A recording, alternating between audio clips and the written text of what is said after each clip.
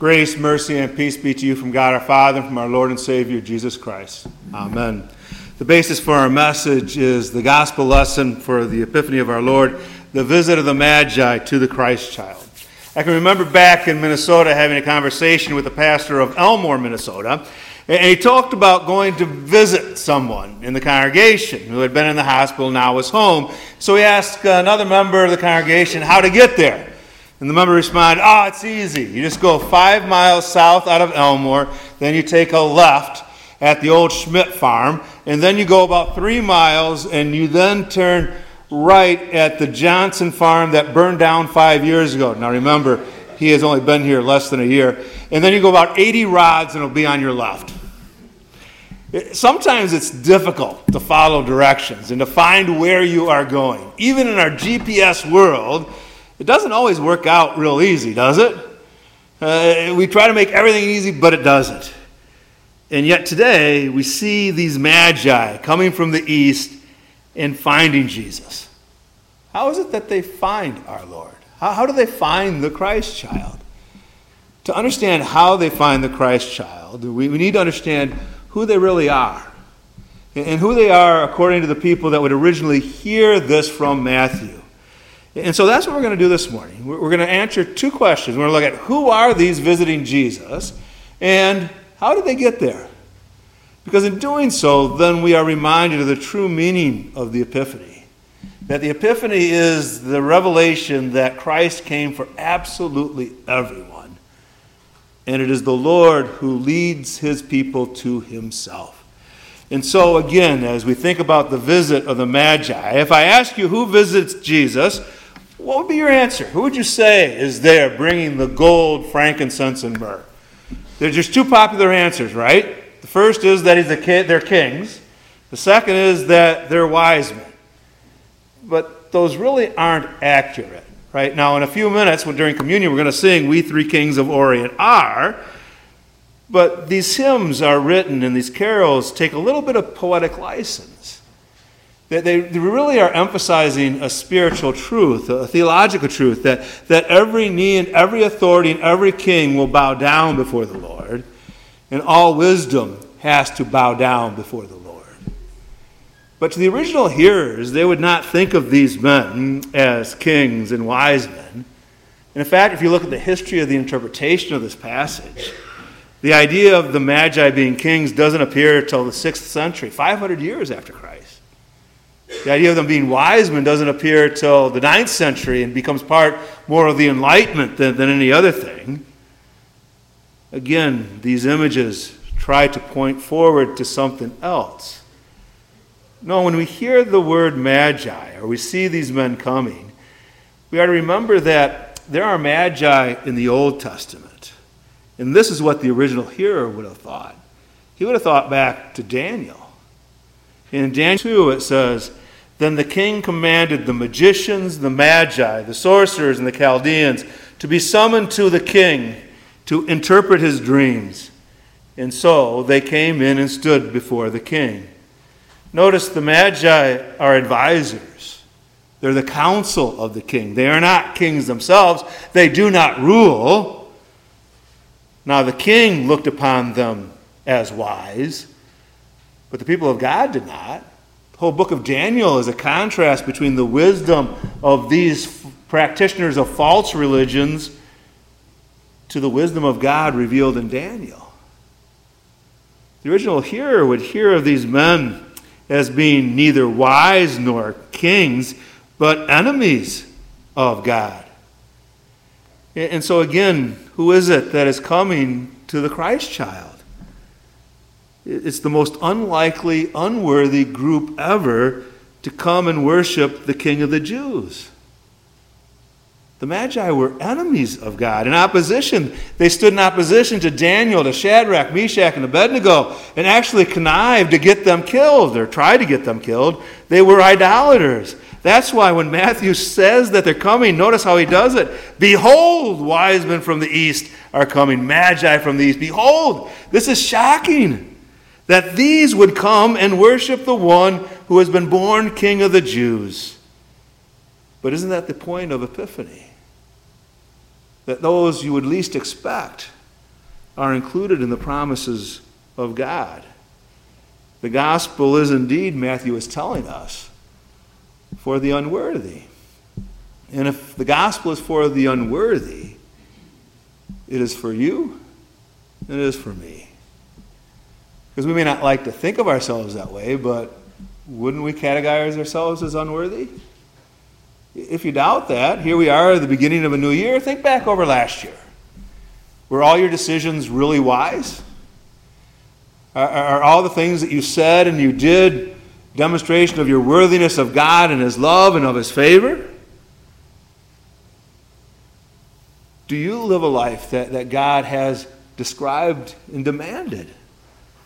None of us is worthy. So we celebrate this with the idea that God is indeed for all, especially the unworthy. So that's the first question. Who is it that comes to the Christ child? The second question is, how do they get there? How is it that these non-wise pagan Gentiles find Jesus? Matthew makes that very clear. The Lord led them. They couldn't find Jesus on their own. In fact, they come into Jerusalem saying, "Where is he who has been born King of the Jews?" They couldn't find him on their own. It was a star that God placed in the sky that led them to Bethlehem. As Matthew tells us that they said, "For we saw his star when it arose and have come to worship him." And then once they get to Jerusalem, they still need help, and this time it's the word of God. Herod gathers together the religious leaders and asks them, "Where is he that is going to be born King of the Jews?" And the answer comes back, "It is written by the prophets, and you, O Bethlehem, in the land of Judah, are by no means least among the rulers of Judah, for from you shall come a ruler who will shepherd my people Israel." And then maybe the most amazing part is leaving Jerusalem to Bethlehem. Where do they, and how do they find him in Bethlehem? And Matthew tells us, "And behold, a star that they had seen when it rose went before them until it came to rest over the place where the child was." Isn't that absolutely astounding? That the star directed them to the exact location that Jesus was. It wasn't their wisdom, it wasn't their royalty or their authority that brought this about. It was God using his creation, using his word to draw the people to Jesus. And isn't that how our Lord works? How did you get here today? I'm not asking if you drove or you walked or however you got here. But what brings you to Christ? Is it not the Lord? The Lord used people to bring you his word, right? Someone shared with you the word of God that taught you that you needed Christ. You're not going to discover that on your own. You might know that you need something, but you're not going to know that you need a Savior apart from the Word of God. And how are you going to know who that Word of God is except the Word of God, or who that Savior is, except the Word of God to tell you that it is Jesus of Nazareth who grew up and suffered and died for your sins, went to the cross in your place, rose from the grave so that you would be forgiven and that you would have eternal life. It is God's Word that brings you here. And not only his Word, but his sacrament. When you think about the account given to us by Matthew of the wise magi coming to Jesus, notice the general call, a star in the sky that anybody could have seen. And that's the way God's word is. But also, that star that followed, that directed them to the place, that's a personal invitation from our Lord, is it not? And isn't that what the sacraments are? The Word of God announces to you that there is salvation that is found in Christ. And in baptism, the Lord comes to you individually. You are called by name to be made part of the kingdom of God. Jesus unites himself to you so that you could receive his benefits. He invites you to come to his table, and he places his body and his blood on your lips so that you receive forgiveness. You receive life. You receive salvation. It can't get any more personal than that, can it?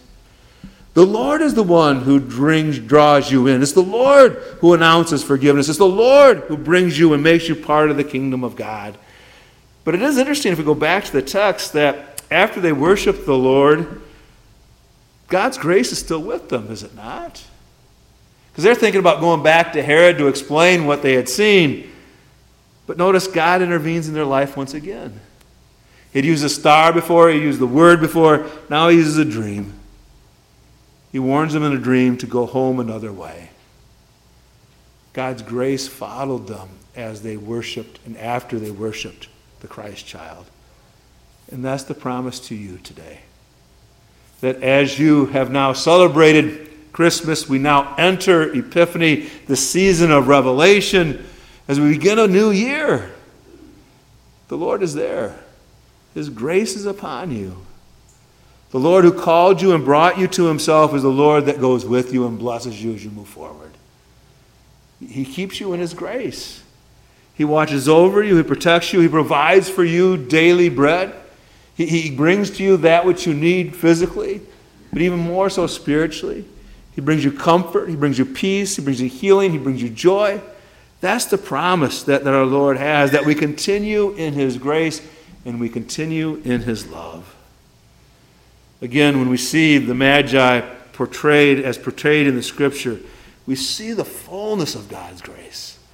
That God really is calling all people, regardless of their background, regardless of who they are, to himself. And it's the Lord that draws them. And we are reminded that it is for us. We see in this again that the Lord draws you. The Lord blesses you. You are part of his kingdom now, and you will be part of his kingdom forever. Amen. Now may the peace of God, which surpasses all human understanding, guide our hearts and minds to true faith, to life everlasting. Amen.